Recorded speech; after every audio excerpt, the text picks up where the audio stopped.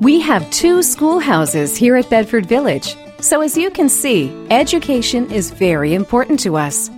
The 8 Square School is named for the 8 square sides of the building. Octagonal homes, churches, schools, and other buildings were championed by architect Oscar Squire Fowler. The majority of examples of his architecture are from the last half of the 1800s. This building was constructed in 1851 outside of Fishertown in Bedford County. It was used as a school until the 1930s. The unique shape of this schoolhouse has a very practical purpose. With 8 walls, the building allowed for more windows, bringing more natural light inside. Also, note the location of the potbelly stove.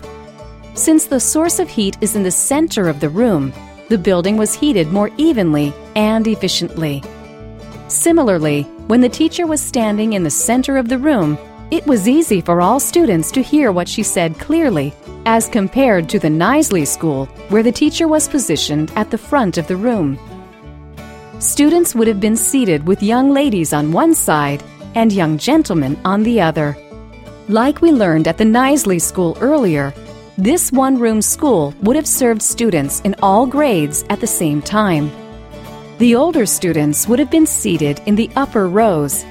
They were often able to work more independently and could therefore work with their backs to the teacher at the desks on the rear walls.